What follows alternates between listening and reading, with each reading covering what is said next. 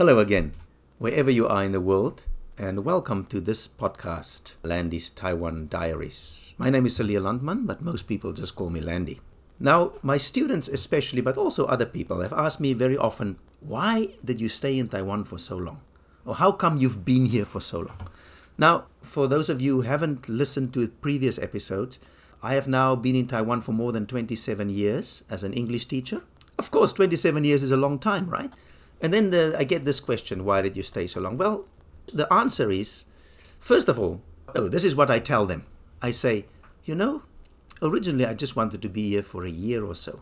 But then the time just started going by so fast. And suddenly it was 3, and then it was 5, and then it was 10, and then you basically you make peace with the fact that this is now where you live. So it doesn't feel that long to me, that's what I'm trying to say. But of course there are some things that I like about Taiwan as well. Because if you don't like something, or at least a few things about a country, then why would you stay so long, right? Now, this might be difficult for the Taiwanese people to believe, but many foreigners, the thing that they like the most about Taiwan is the safety. And when I talk about safety, I'm saying the crime rate is low. If you're somebody who live in New York City, Washington, D.C., or Johannesburg, or some other big cities where there's a lot of crime, and you come here, it's just unbelievable. I'm not saying there's no crime. There's some robberies, there are some thefts. For example, 2 of my bicycles were stolen.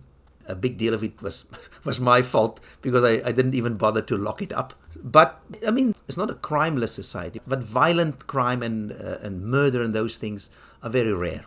I remember the thing that struck me the most is that for those of you who listened to a previous episode where I talked about the cram schools, where the high school students go until very late at night. And I basically, I'll come back to that a little later, I basically teach at night. That's when I work, because my students are adults, and they work in the day, and then they come to study English at night. So I finished my work at 9:30 to 10 at night. And when I was new here in Taiwan, I looked and I saw these high school students, female students, girls, walking home at 10 at night, and they are not scared. They're just walking home happily, alone or in little twos. And I thought, isn't that wonderful? Because in many big cities in the world, that is not advisable, right? So the safety here is really something that I like very much. Another thing I like, as I said, I think many other foreigners who live here also like that. Another thing I like a lot is that Taiwan is not a very big country. It's just an island. You can check on if you live abroad, you don't know much about Taiwan, you can check on Google Maps, and you'll see that it's actually just a small island. It's so small, for example, that if I decided today that I wanted to go to the beach right at the end of the island in the south, now I live in the north, right? I can jump on the high-speed rail train almost all the way there. Then I can catch a bus, and I can be on the beach about less than 4 hours after I left here. I can swim for a few hours, and I can be back tonight. Now, there's not many countries where you can do that, where you can travel the length of a country in one day and be back again and sleep in your own bed. So that's something that's very nice. Wherever you want to go, it is not that far. Should you decide to go to the south, the east, the west, it is never that far. And that is something that I really enjoyed about Taiwan so far. Another thing, as you can imagine, is I also like my job. I like teaching English to adults, and I like teaching at night. Now, I'm pretty sure I can also find this arrangement in other cities in the world. But what I like about teaching in Taiwan is the students are still very respectful of a teacher. And that is nice. Even my adult students, which I tell my adult students, they can just call me by my name. But some of them, just to digress for a moment, the students in Taiwan don't call the teachers sir or miss. They call a teacher teacher. So some of my students will still call me teacher, even though I tell them not to do that. They can just call me by name. They are adults, But I like the fact that students respect the teachers, which is something that I'm pretty sure some primary school and elementary school and junior high school teachers from other countries would love to have in their schools. Because I know I have a friend who teaches in England, and he said, in that elementary school, that primary school, it is just not easy. The students are very difficult to discipline, and they don't really listen to the teacher. So that's another reason that I like Taiwan. because of the job, and I can teach at night. So in the daytime, I can do something else. Of course, I also teach some daytime classes or do some other things during the day, but that's a very good arrangement for me for the way I like to live. I just want to add here that something that happened that I think I got the opportunity, and if I was not in Taiwan, I wouldn't have had this opportunity. And that is to make quite a few TV commercials. So I think in another country, I wouldn't have had that chance. So I'm very grateful for that opportunity. And it's only because it's Taiwan.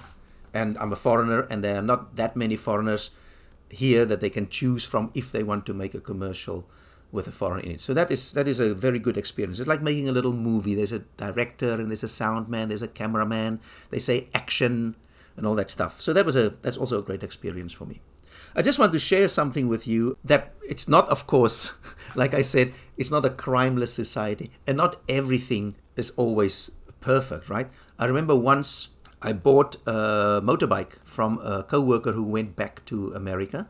He was here for a few years, and when he went, I said, let me buy this motorbike from you. So I bought the motorbike from him, and he said, oh, by the way, a few months ago, somebody stole my number plate, the license plate at the back of the motorbike where it says whatever, CBF002 or whatever. He says, but after a few days, so he filed a complaint at the police. He filed a report to say his number plate was stolen.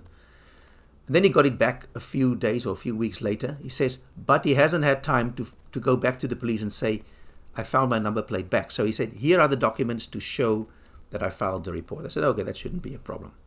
A few months later, I remember it was a Saturday night.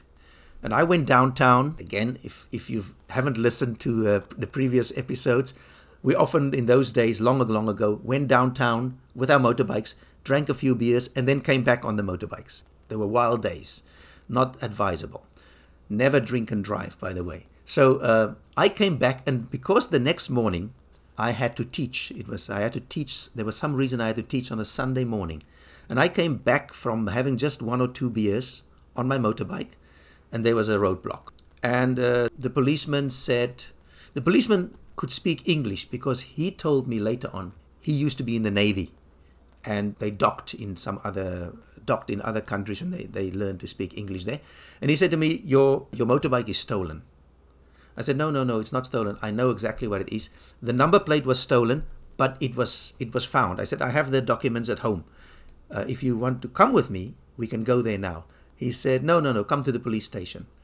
Now you must remember, I must work the next morning at 9. It's now like about 11 p.m. So I go to the police station. Man, they made me sit there for 3 hours. It was later 2 a.m.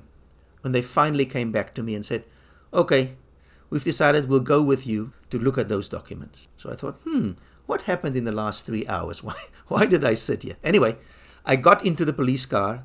Not 1, not 2, 3 police cars with blue lights flashing, screaming through the night north towards my house. I'm in the middle one, so I cannot escape. So one ahead of me, one behind me, and there I go into my little alley. The lights are going. The main policeman, the guy who could speak English, and I go into my room. I take out the documents. I show him. He said, oh, okay, I see. Okay, we have to come down to the police station again so we can fill in another report that says, okay, this bike is not stolen. So back in the middle police car, one in front, one behind, I cannot escape, all the way down to the police station, fill out more documents, all over. He said, right. He says, have a good night. And I look at my watch, and it's 4:30 a.m. And I have to teach at 9 that morning. So when I walk into the classroom, the students say, teacher, you look tired. I said, don't get me started. So things like that can happen where not everything is always perfect, right? But that whole incident didn't suddenly make me decide, now I don't like Taiwan anymore. I'm going to leave now. No, it was just another episode, and I was quite happy to accept it. It is just part of life, right? There's one last thing I wanted to tell you about why I like Taiwan, and that is when the COVID virus first started, many businesses were hit. The economy took a bit of a dip. So the government actually gave each citizen some vouchers. It was accepted virtually everywhere. It was just as good as money. It was a few thousand Taiwan dollars. And then they encouraged people to spend these vouchers because it's not like money. You cannot go and save it in the bank. You have to actually spend it. And then people went out and they spent it. I know my friend who's married to a local lady, he got 4 of these because one for him, one for his wife, and one for each of his 2 little children. So he got 20,000 altogether. So originally, I'm actually jumping the story here. No, that's right. That's actually correct. People who were married to Taiwanese could also get the vouchers, but the other foreigners didn't get it originally. Then about, I believe it was 2 months later, the government just announced that all the foreigners who hold a permanent, what they call an APRC, an Alien Permanent Residency Certificate, all of us can also get $5,000 in vouchers. Now, I'm not sure how many other countries in the world will just dish out money to people, foreigners who live in their country to try and boost the economy. I thought that was a very nice gesture. I was very grateful, and I promptly spent all the money on food and other things. And hopefully I did my part to boost the economy. So there are many little things. I'm sure there are other things that, small things that you might not find that interesting, that also some reasons why I like Taiwan. But these are the main ones that I thought I'll share with you. And I really, after almost now 27 and a half years in Taiwan, I'm still very happy, very content to be here. And I'm probably going to be here for a little while longer because there's not that much to dislike here. All right, so I hope you found that interesting. Next time we'll talk about something different, and I hope you will tune in again. Until then, goodbye.